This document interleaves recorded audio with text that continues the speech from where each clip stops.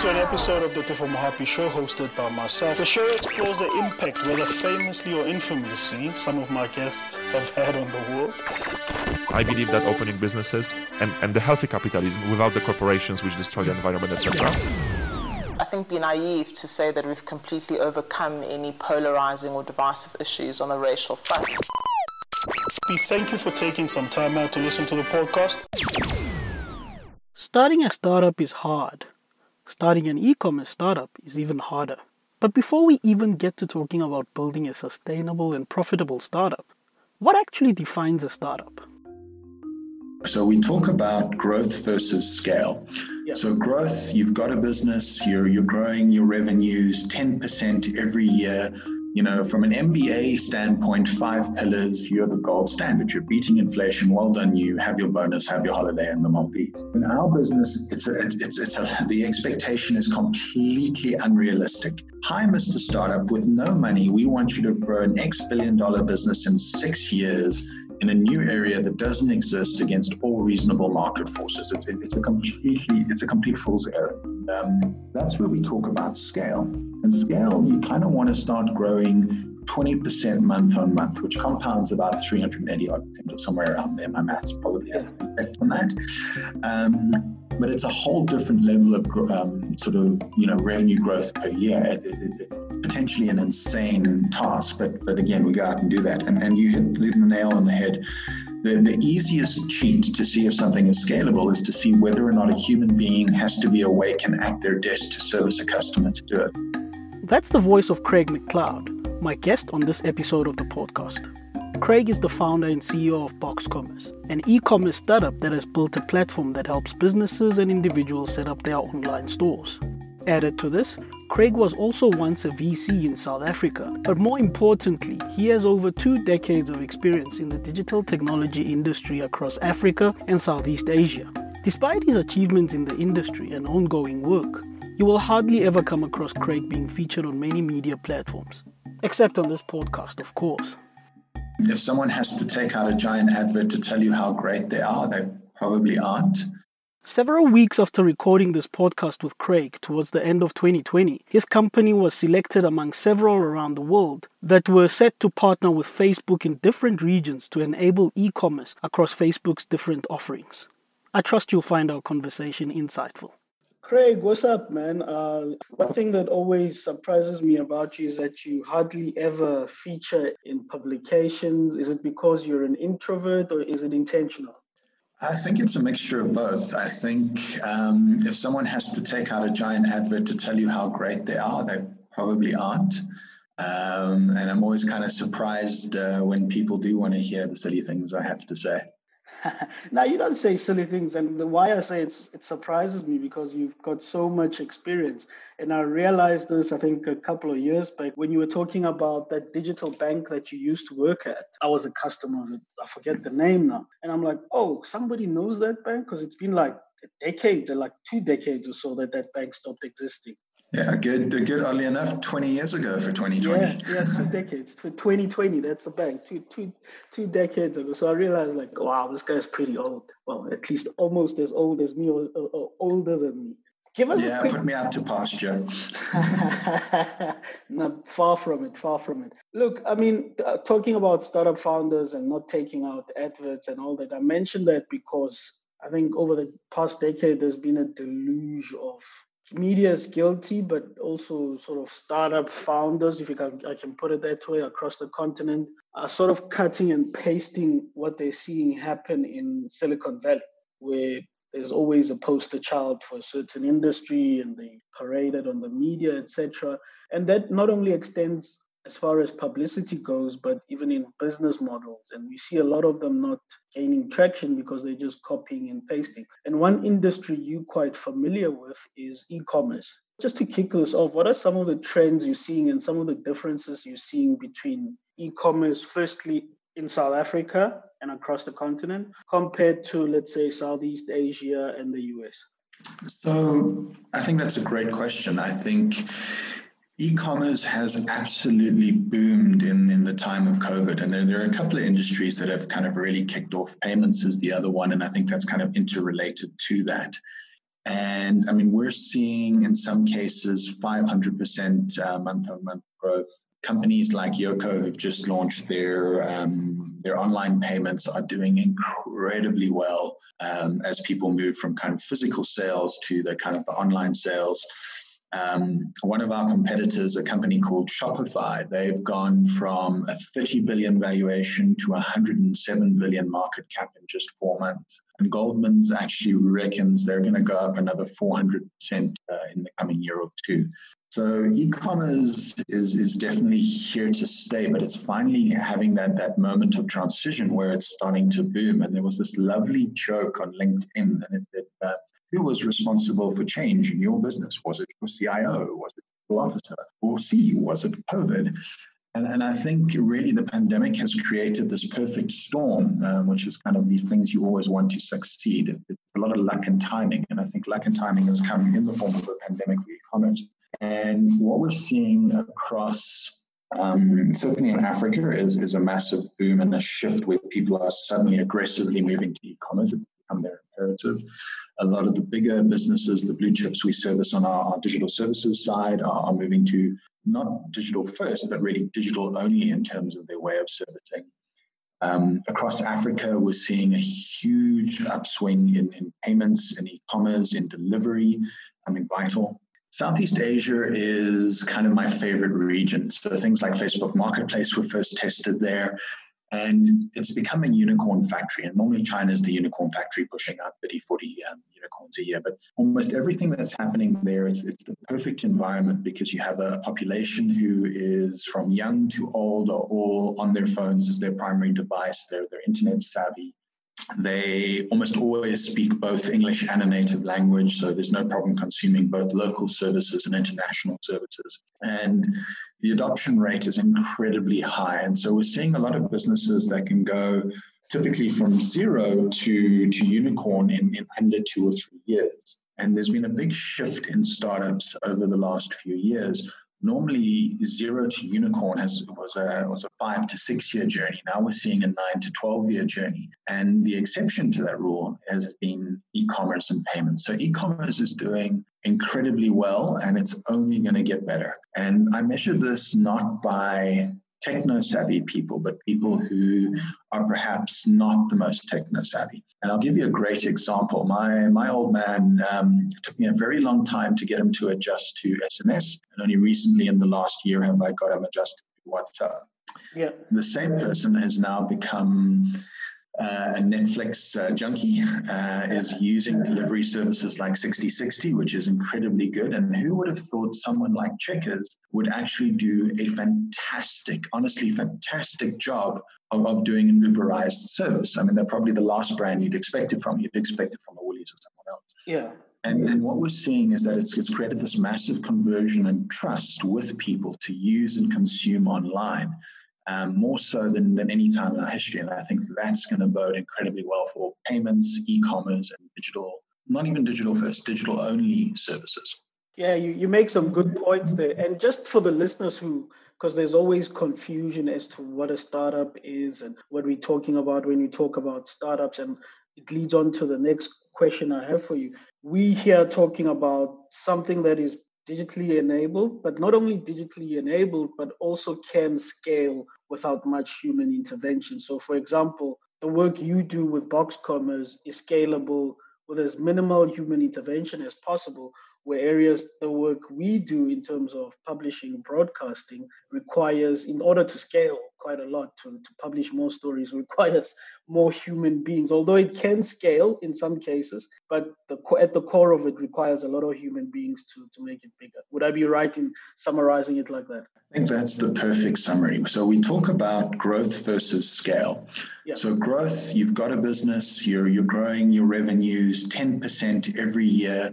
You know, from an MBA standpoint, 5 pillars, you're the gold standard. You're beating inflation. Well done. You have your bonus, have your holiday in the Maldives. In our business, the expectation is completely unrealistic. Hi, Mr. Startup, with no money, we want you to grow an $X billion business in 6 years in a new area that doesn't exist against all reasonable market forces. It's a complete fool's errand. That's where we talk about scale. And scale, you kind of want to start growing 20% month on month, which compounds about 380 odd percent or somewhere around there. My maths probably has to be checked on that. But it's a whole different level of revenue growth per year. It's potentially an insane task, but again, we go out and do that. And you hit the nail on the head. The easiest cheat to see if something is scalable is to see whether or not a human being has to be awake and at their desk to service a customer to do it. And if there is, there's usually an overhead to that human being. There's usually much smaller margins. And that's the difference. If you can get a business where your staff don't have to be awake for you to make money, that's when you can scale. And it's not to be said it can't be done in media. People like Gawker and Social. Exactly that. Great.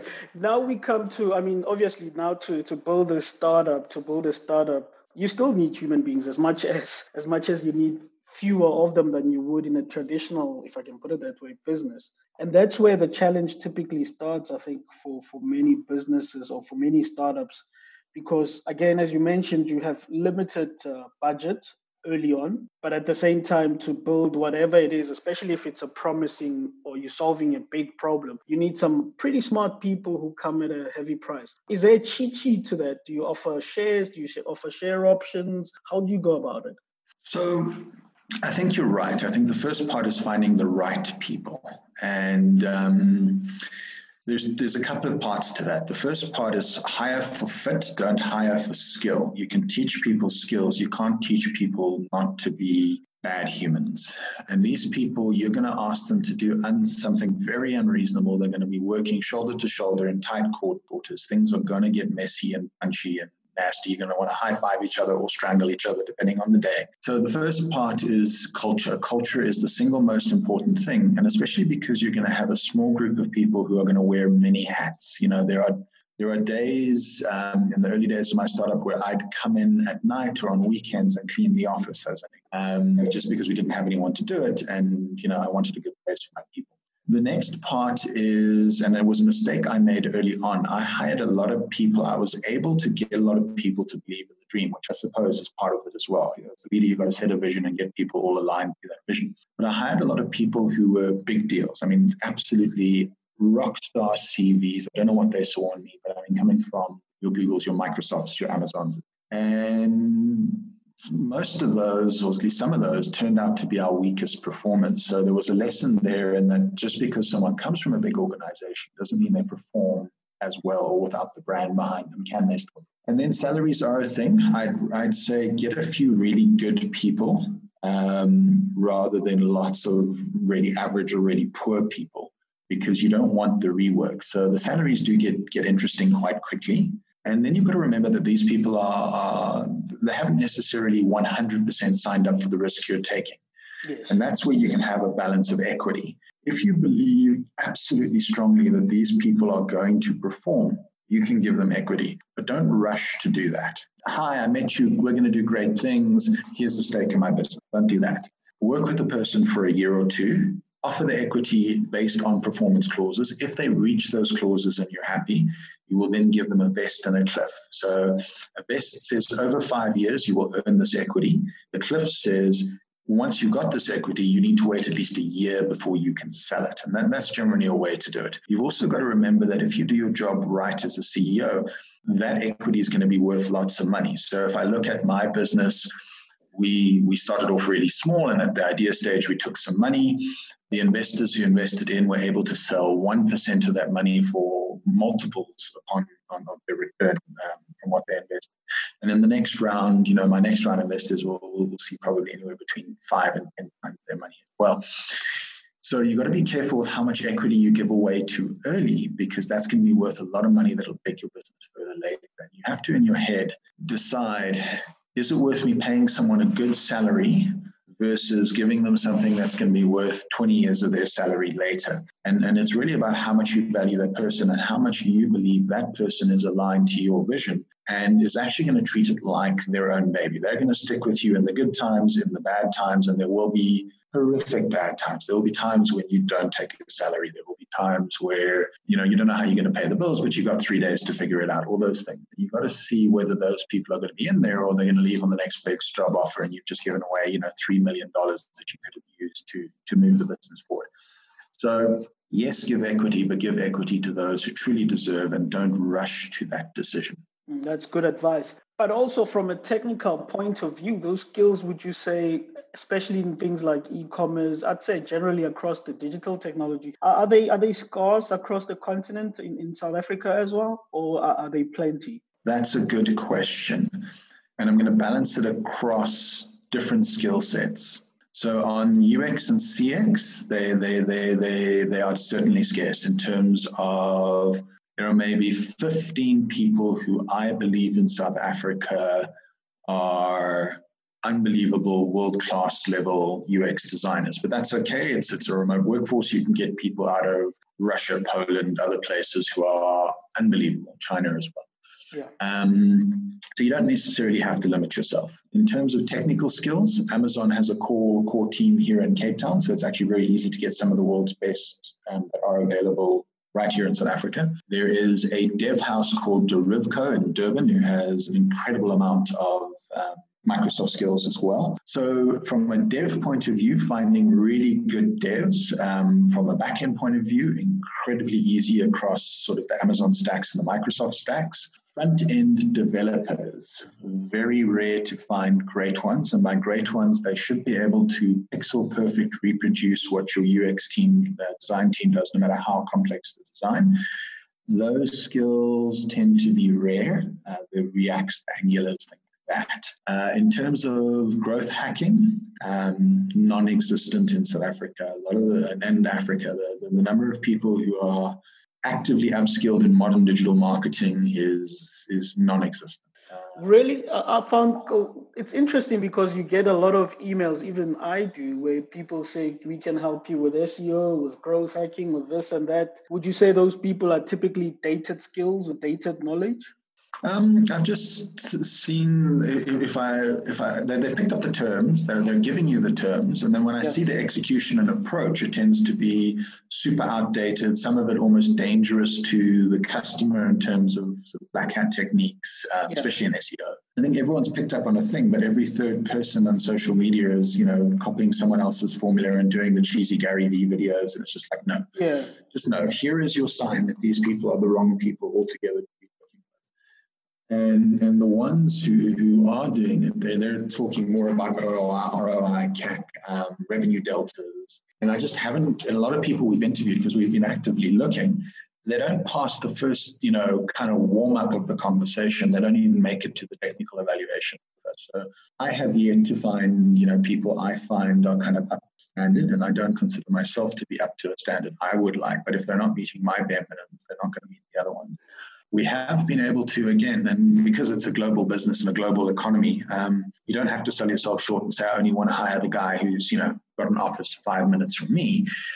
We have found fantastic skills out of the US, some parts of Eastern Europe, where the guys are incredibly strong, have proven case studies with big kind of startups who are now $1 billion valuation, and everything they do ticks the right boxes. And I just haven't seen a lot of that here.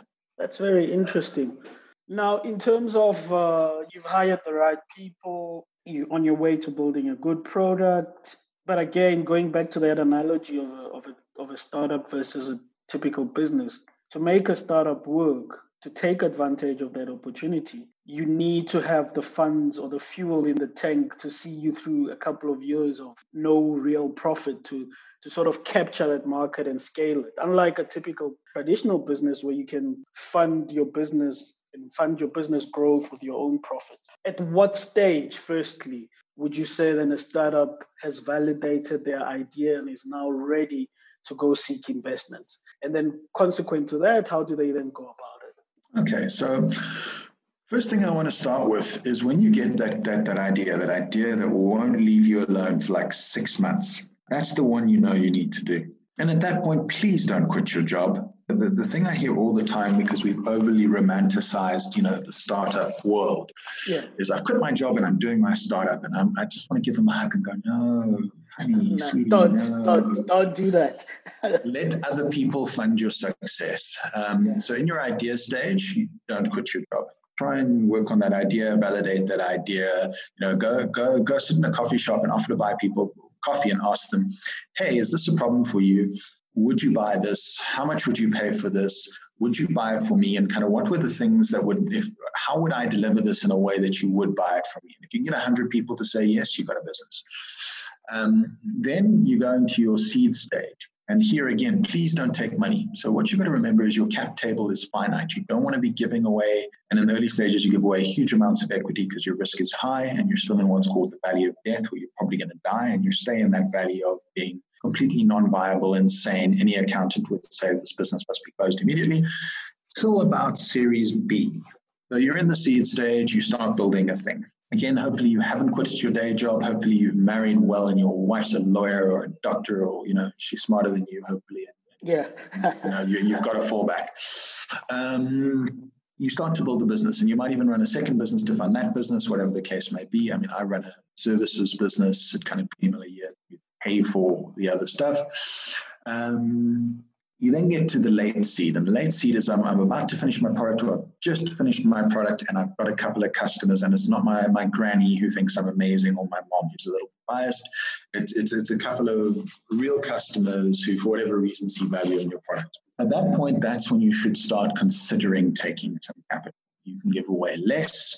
You've started to prove some traction, but the minimum you want is to have a product and to at least have one customer. That's the ideal stage to take money. And that's really important because it gives you better leverage, but more to the point, it'll get you to get your product out quickly. And you must get your product out quickly. If you're not a little bit embarrassed about your product, you've taken too long to get it to the market. Great is the enemy of good, is the old French saying, and it's just that. It doesn't have to be fantastic. And then the analogy I'm going to use is ice cream and sprinkle. My favorite memory is a Flake 99 on Fish Hook Beach with my gran. And on a hot day, you see ice cream, you'll go buy ice cream. If you come back the next day, it's an even hotter day, but they've got ice cream and they've got sprinkles. Hey, I want that Flake 99.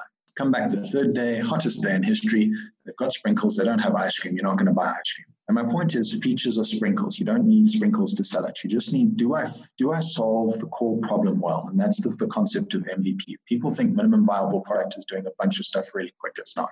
It's doing a very select handful of things incredibly well and just getting it out there. So get it out there. And the reason I say wait until that is because if you're burning money paying, 600, 700 to $1 million in salaries every month, you're not going to sit and tinker with your product forever and waste time getting it out, because you're going to be conscious that you're wasting money. And tech people, and I are one, love their tech. And it's not about the tech. The tech enables the business. You've got to get out there and build a business as fast as you can. So that'll kind of force you into doing that. So now let's say you're going to go raise some money.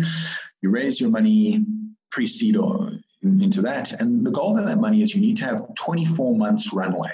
And what's going to happen is you should have a plan for that money in terms of, this is what I'm going to achieve. This is the signaling I'm going to achieve that's important to the next round in terms of growing my customers, growing my revenue, and showing that I have a good understanding of how to grow the money I've been given. And again, you're trying to grow revenue. You don't need to get profit, but you certainly got to show that you can take a market quickly, because that's the goal of the money.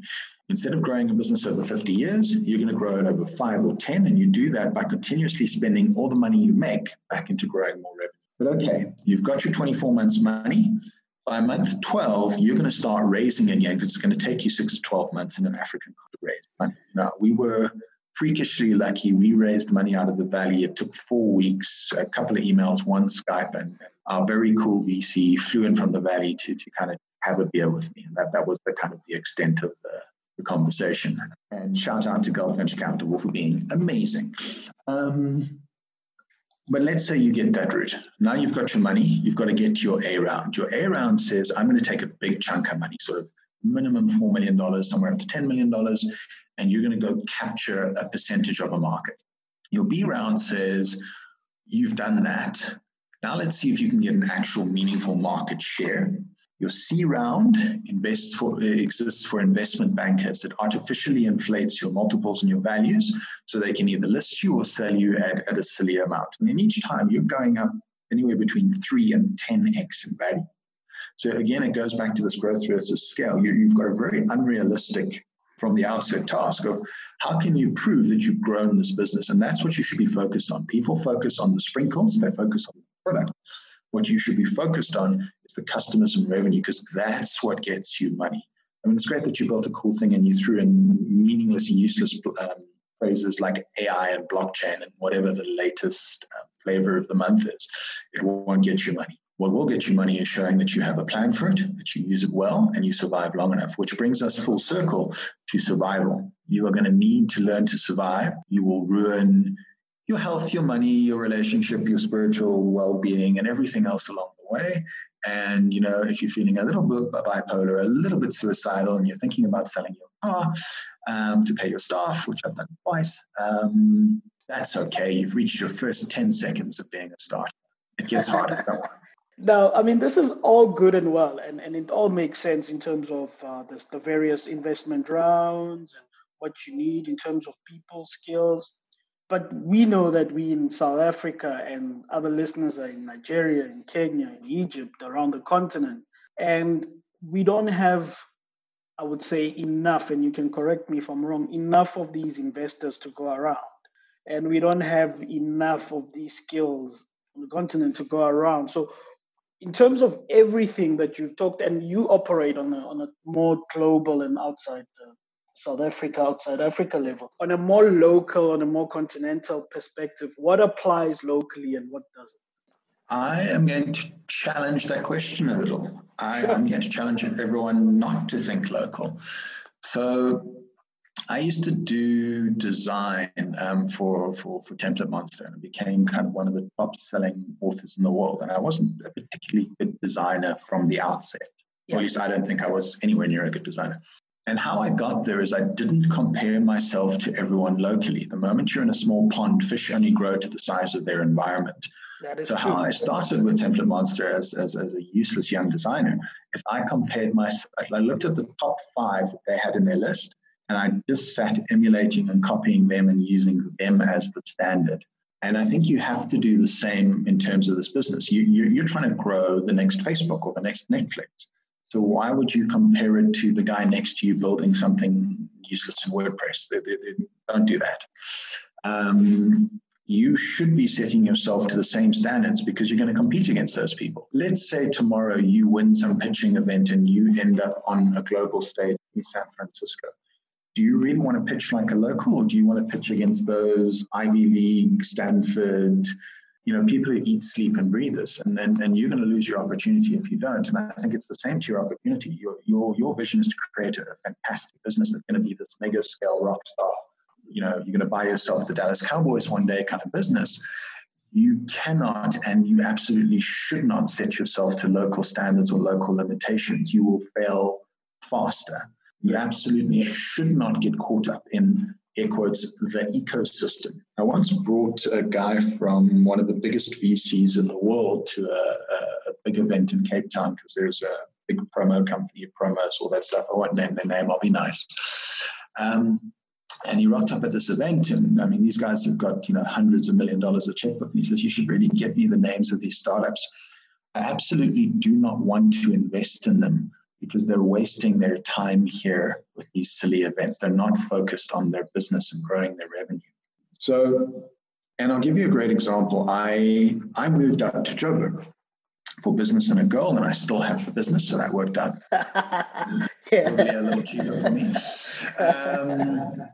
But I rocked up in a place where I knew nobody. I'm a Cape Townian. We're all potty trained at gunpoint to say, without the mountain, it's terrible. And Cape Town's the greatest place in the world. At least that's the mindset. I'm never moving to Joburg. So I moved to Joburg. But now you have no network, no resources, no availability, which is what I hear often from startups. They complain, there's no money, there's no this, there's no that.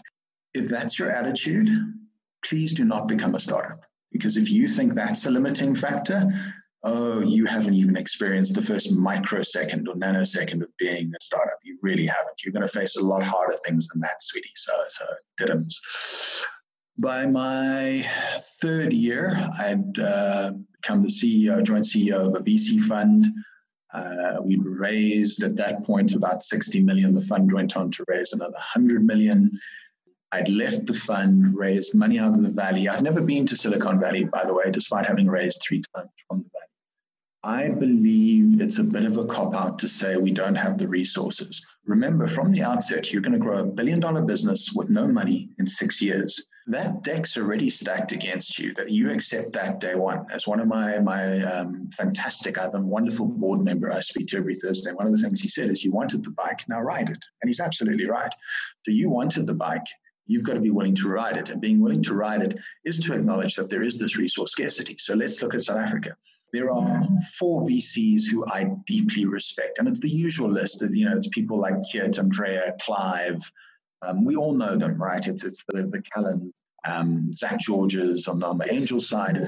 But there are 4 people, 5 people. Maximum, they're going to do 3 to 4 deals that they can do over the next 3 years. So let's say there's 12 to 15 people who are going to be funded in 3 years. That's the pool. Now, when I was a VC, I saw over 2,000 businesses. I'd only fund about 6 of them in terms of quality. So you're already in a rare pool, and just because you want to do this thing doesn't mean you're good enough. And that's a horrible thing, and you better learn to take feedback in this process really fast so that you do get good enough. And that's it. You've got no choice. Get good quick. And there's a lovely thing by Arnold Schwarzenegger about his rules for success. And one of them is, while you're sleeping, other people are out there working hard at the same goal. So I suggest you sleep a little faster. So I think in this context, again, I suggest you sleep a little faster and work a little harder. Don't accept the excuse that there is this resource limitation. So again, we're a Delaware C Corp. I'm working out of Joburg of all places. We've raised out the valley. We're talking to great VCs in the continent and outside of the continent. And, things are looking good in terms of that raise. But it wasn't because I started with a mindset of, I can't do this. There isn't that. There isn't the skills. We have an amazing team of people. If I look at my core team from a skills perspective, Alice, Mabin, everyone is key. Our technical lead, our UX lead, our project manager, Dean. Toe to toe, they can go against people who work at your Amazons, your Netflixes, etc. Yeah. If I look at our board, we've got an ex-CEO of Accenture, we've got an advisor as an ex-MD of Google, we've got people from Standard Bank, who's the largest bank on the continent, we've got Silicon Valley VC.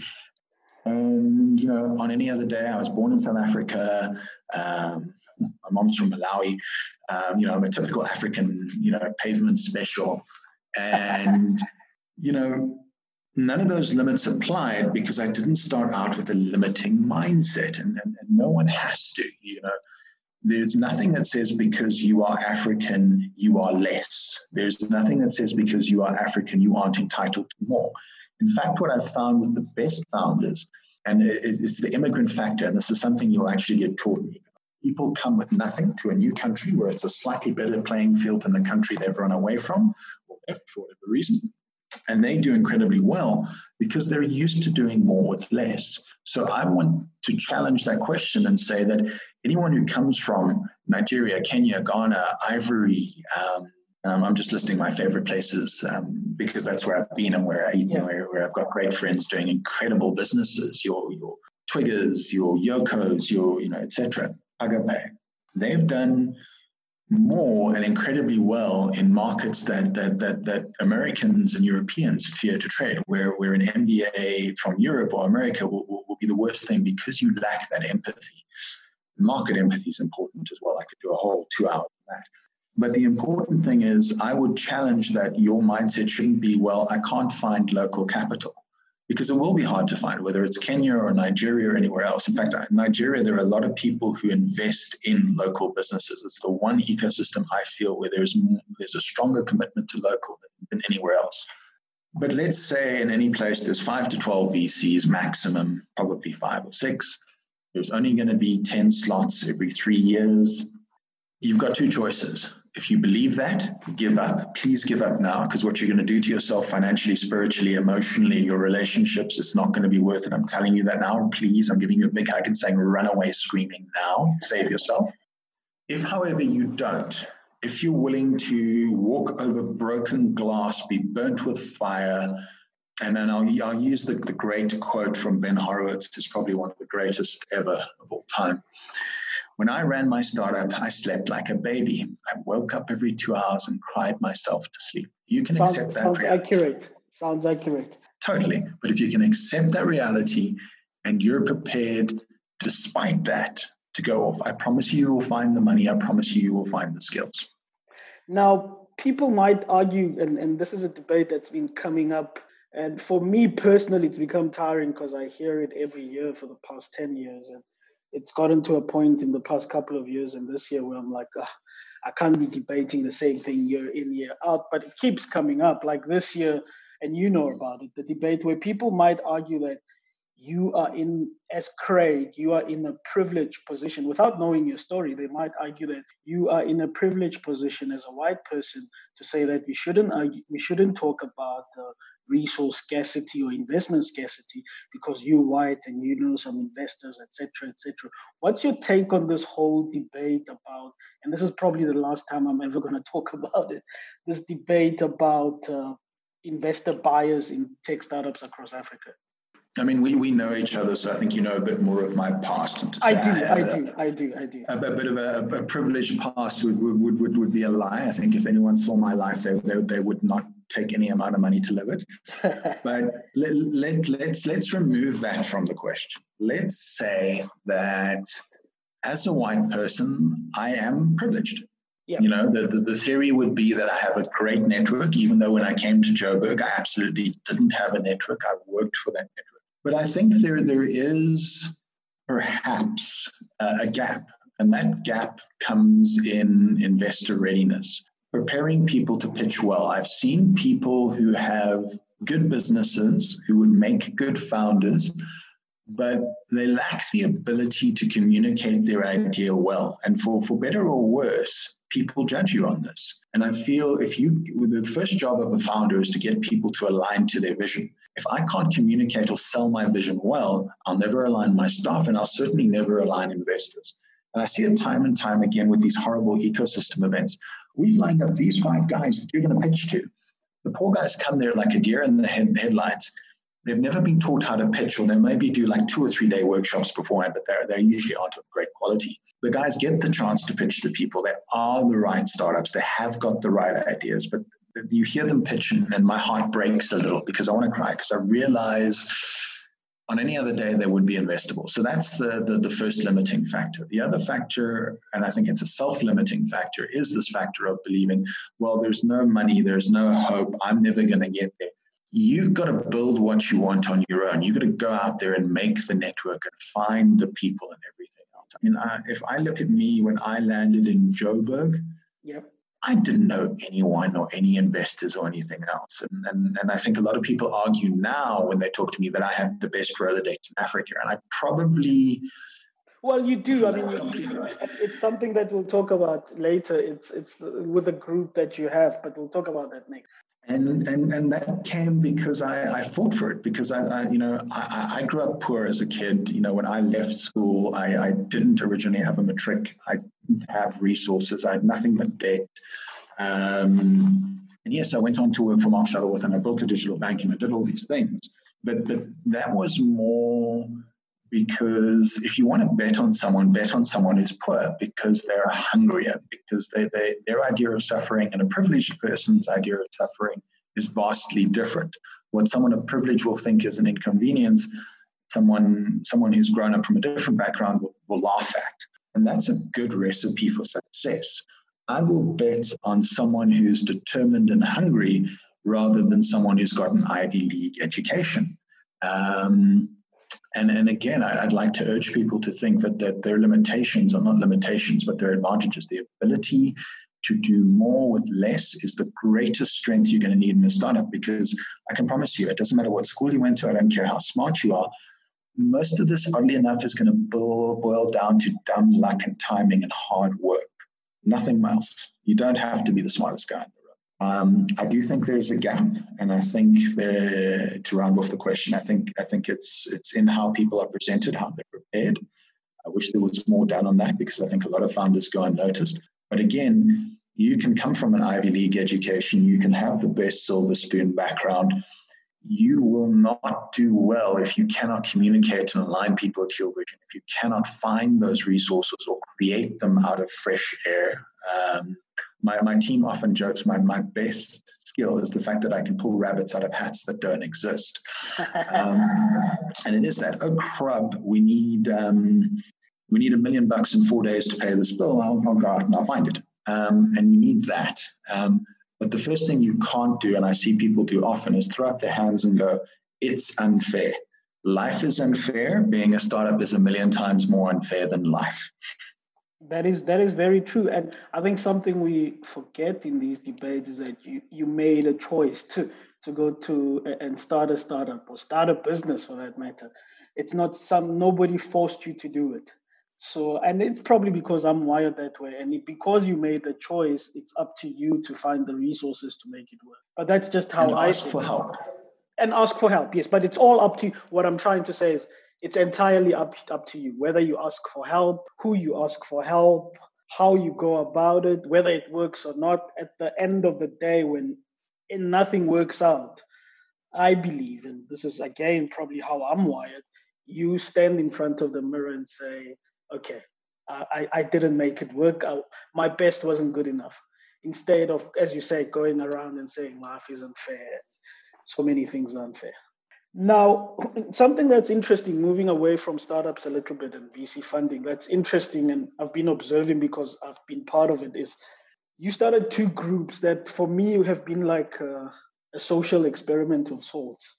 Although they, in terms of value add and the information shared and the connections made, they're great, but they've been a social experiment of sorts. And I know that you're interested in sort of human behavior to some extent, to observe, because when the lockdown started in South Africa, I think that's the time, you had one group with VC startups across the continent, across Asia, and even in Silicon Valley as well, sharing resources, sharing information, and very useful connections being made, some getting hired by other people in the group, etc. And then the COVID-19 pandemic happened and the lockdown in South Africa happened in March. And then everybody, every single WhatsApp group I was in was talking about it. Every single media publication was talking about it. And it became sort of saturated with COVID-19. And you decided, which was quite a genius move, to create a separate group where everything is allowed, including COVID-19. And it's become like, and I say it's a social experiment, getting back to my point in a roundabout way. It's a social experiment in that during a time when people there's a lot of uncertainty, it allowed people to vent in a safe space, but without devaluing sort of the relationships they previously had in another group or setting. Would I be correct in putting it that way? Absolutely, because there was a very core set of principles in the first group. The first group has over $80 billion in the room. There have been behind doors 60 deals done within that group. There's a lot of hiring, a lot of networking. And the core function of that group was really to regulate behavior. In our ecosystem, there's a lot of bad behavior. So we were very selective on who we allowed in. We let a few bad eggs in specifically so that they could be ejected later. There was a deliberate bit of thinking around that as well. But it was around getting the signaling and value creation right. Your job, and it comes back to raising money, if you want to be able to raise money, you have to be able to show you can create value. So there was some very strict parameters around getting people to create the right signaling that would then lead to them getting deals without actively having to go, hey, I'm a startup, give me money, which happened. But I also knew from a behavioral point of view that in times of extreme pressure, humans break. Stressors are what they are, and they create differences in behavior. And I didn't want good people resorting to bad signaling, which might negatively impact them from a raising point of view. So I created a space and almost pushed the behavior. And then really it was actually someone else who originally wanted to start the group. And then we thought we may as well have a spin-off group. And very quickly degraded to what that person predicted would be the lowest common denominator. Always does. That was okay. And we needed that space, but I also didn't want it to detract from the 3 years of work that had gone into the VC group, where we have some of the biggest VC in the world sitting there. We have people who are quietly observing, who are from some of the bigger VCs in the world, in Asia and the Valley, everywhere else. I didn't want to have the pandemic do what it had done to the economy, to do it to that group. And I think it's important to have those spaces. And then there's a second goal to this.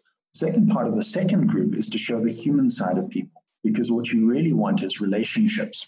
Yes. And one of my board members is great. He says, never, one of his pieces of advice is never let people see you bleed, like never show the human side. But I'll almost slightly go against that grain in saying that human connections and relationships are what you sell on most.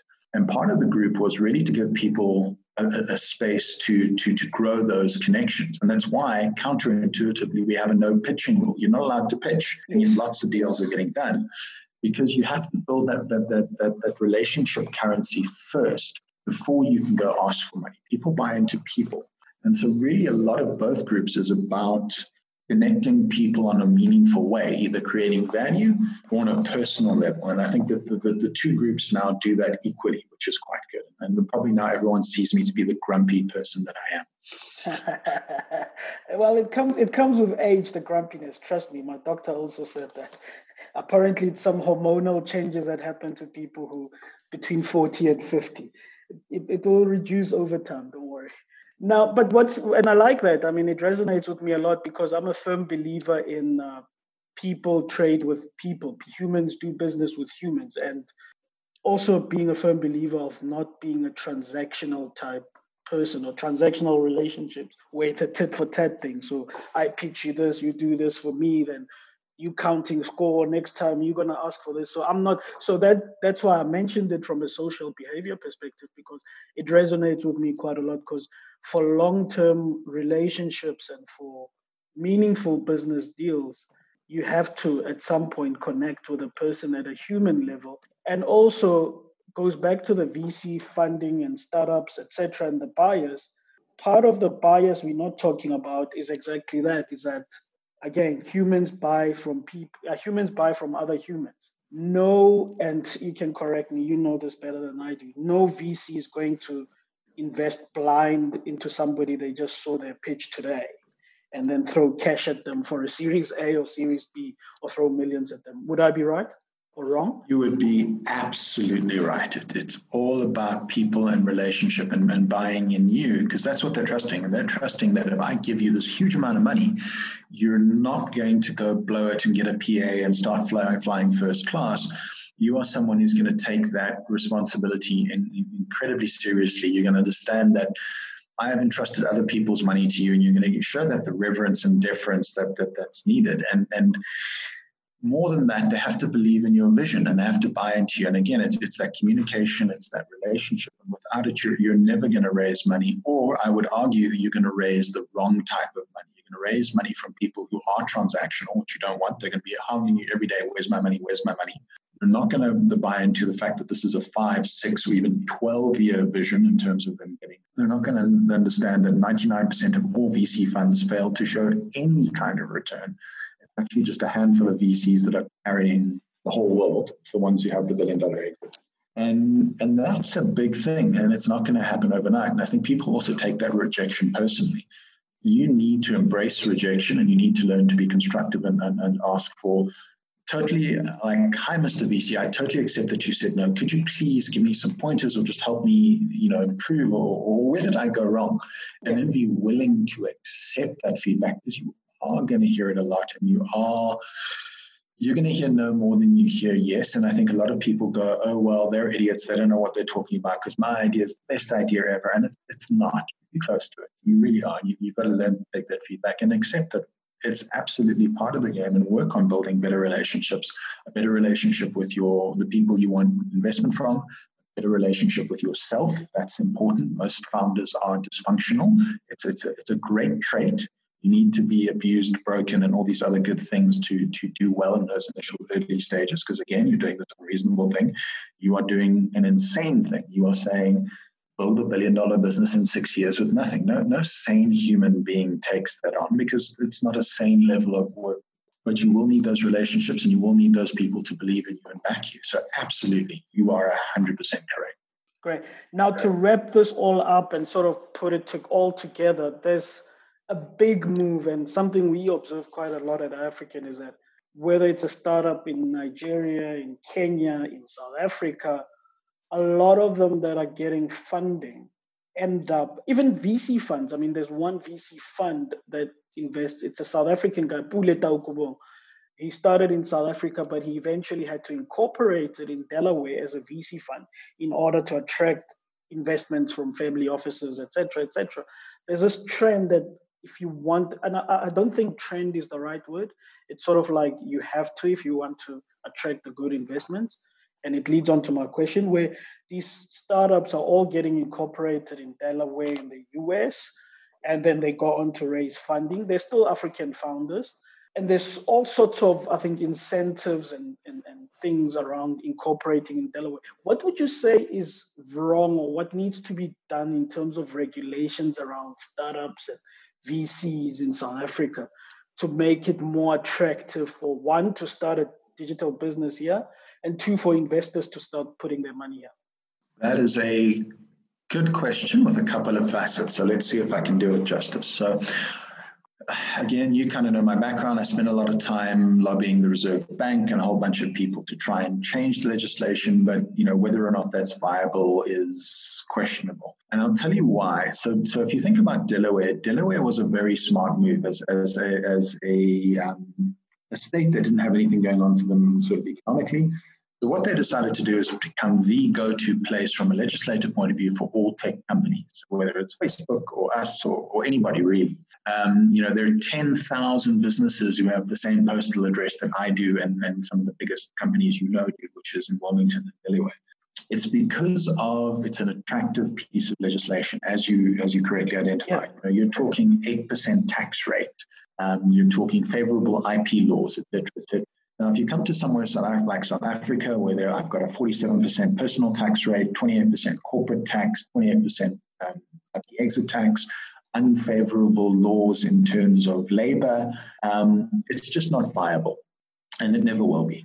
There was a great example where Garmin bought some amazing technology that they wanted to show at E3. They spent a lot of money buying it from a Stellenbosch company, hundreds of millions of dollars, and they couldn't get the IP moved into their name over 3 months. And they actually stated they'll never buy from South Africa ever again. And so from that basis, there's already some challenges. So I think legislatively, given our country's economic frameworks and then the reality is 3 million taxpayers supporting 55 million people, I can't see them giving meaningful tax rebates to make that work. And really, as an investor, they don't want to see half their returns get lost in IP exit. If we just do that 28 plus 28, it's already more than half their money gone. And I've seen this with founders who've had exits in Kenya and other places, where they come to us and they go, cool, I've got an exit for my business, I'm very happy. And then they realize the tax man's taking half their money and the money isn't what they thought it was. And believe me, whoever buys you isn't going to pay that tax for you. That's the first problem. The second problem, not problem, but the piece of advice I'd give you, if you want to raise money, you have to raise money with a view to the future. You create the board you want for now, but you raise for the investors you want in the future. And what I mean by that is, great, you raise some local money here, you got one of the amazing angels, someone like a Zach, or you got a VC fund like Callan or Night Capital, and you're fantastic. The problem is you then need another round, and you're going to go through another 3, 4, 5 rounds to get to where you want to be. But there isn't enough capital locally for that to happen. Your follow-on rounds, late seed, A, etc. The average seed round in the rest of the world is $4 million. That's bigger than most existing VC funds on the continent have as a whole fund, let alone can write a check for. So you are going to be raising outside. And what you have to understand is the psyche of that investor. That investor wants to understand your legal frameworks, your tax frameworks, and they want to be able to high-five you or strangle you in equal measure, but they want to do so in comfort. And that comfort means they want you structured in a zone where they understand the legal frameworks, where their lawyers are comfortable, where they understand and can manage the risk of that capital and the risk of investing in you, which is a big risk. You've got a 99.9% chance of failing. Of 10 million startups every year, 1% get funded. Of the 1% who funded, 1% of those succeeded. It's crazy. The people who are willing to put their money in VC are a brave and crazy bunch, and we salute you and thank you, because you are taking the most unreasonable risk in the world, and without you, we wouldn't be anywhere. But to that point, do not, please do not establish your business locally. You can create an opco or a dev shop who does the work and invoices so your IP isn't there, whatever the case may be. If you want to operate in a market, operate in that market. If you want to create jobs in that market and pay taxes, we pay ridiculous amounts of tax here. Great, do that.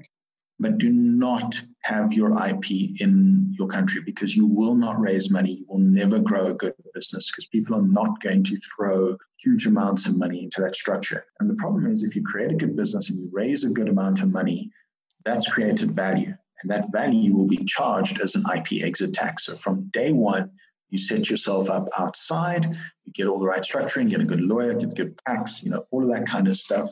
Please pay your tax as well. But do that rather, because I can promise you it'll make raising easier. And we raised our seed round out of the Valley to start with because we decided from day one, let's incorporate in Delaware, let's do things right. And there's only kind of a few jurisdictions that people are going to invest in. Delaware, London, your free zones in Dubai, Singapore, and then possibly a Liechtenstein, Guernsey, Panama kind of situation. And I'm going to group those all together just because, typical tax haven. And then you've also got to consider your tax relationships. So, for example, people love to go to Mauritius, but, if you're a South African citizen, there are tax implications either way because they've got a relationship. So you've also got to understand, and I've seen it very often, and I used to work for one of the first major unicorns in Africa. It is not uncommon for a founder to then go take a 7-month holiday somewhere else and take their payment in another country, just because they founded themselves unfavorably in a specific country. So day one, if you're going to raise money, set up as a Delaware before you even begin. Stripe Atlas, there's lots of programs where you can easily get set up there. And remember that the thing you want is money. And if you want people's money, you're going to have to build that relationship. But more importantly, you have to make them feel safe and secure in that investment and do everything to honor and protect their money. And that probably means sitting up in a place they know, like Delaware. I think that's the most brilliant advice. You've sort of tie up everything that we've been speaking about today. Craig, as always, man, thanks for making time. And thanks for the great advice. I think a lot of people will learn especially those looking to build scaling tech businesses will learn a thing or two here. Thank you once again. Thank you so much and keep up the great podcast, man. Remember to tell your friends, family, and colleagues that the show is available to listen for free on Apple Podcasts, Google Podcasts, Spotify, Deezer, or any other app that you use to listen to podcasts. Also, make sure to head over to www.iafrican.com/radio. That is www.iafrican.com/radio. And subscribe to get notified on new episodes and any other iAfrican radio shows. Stay safe on the web.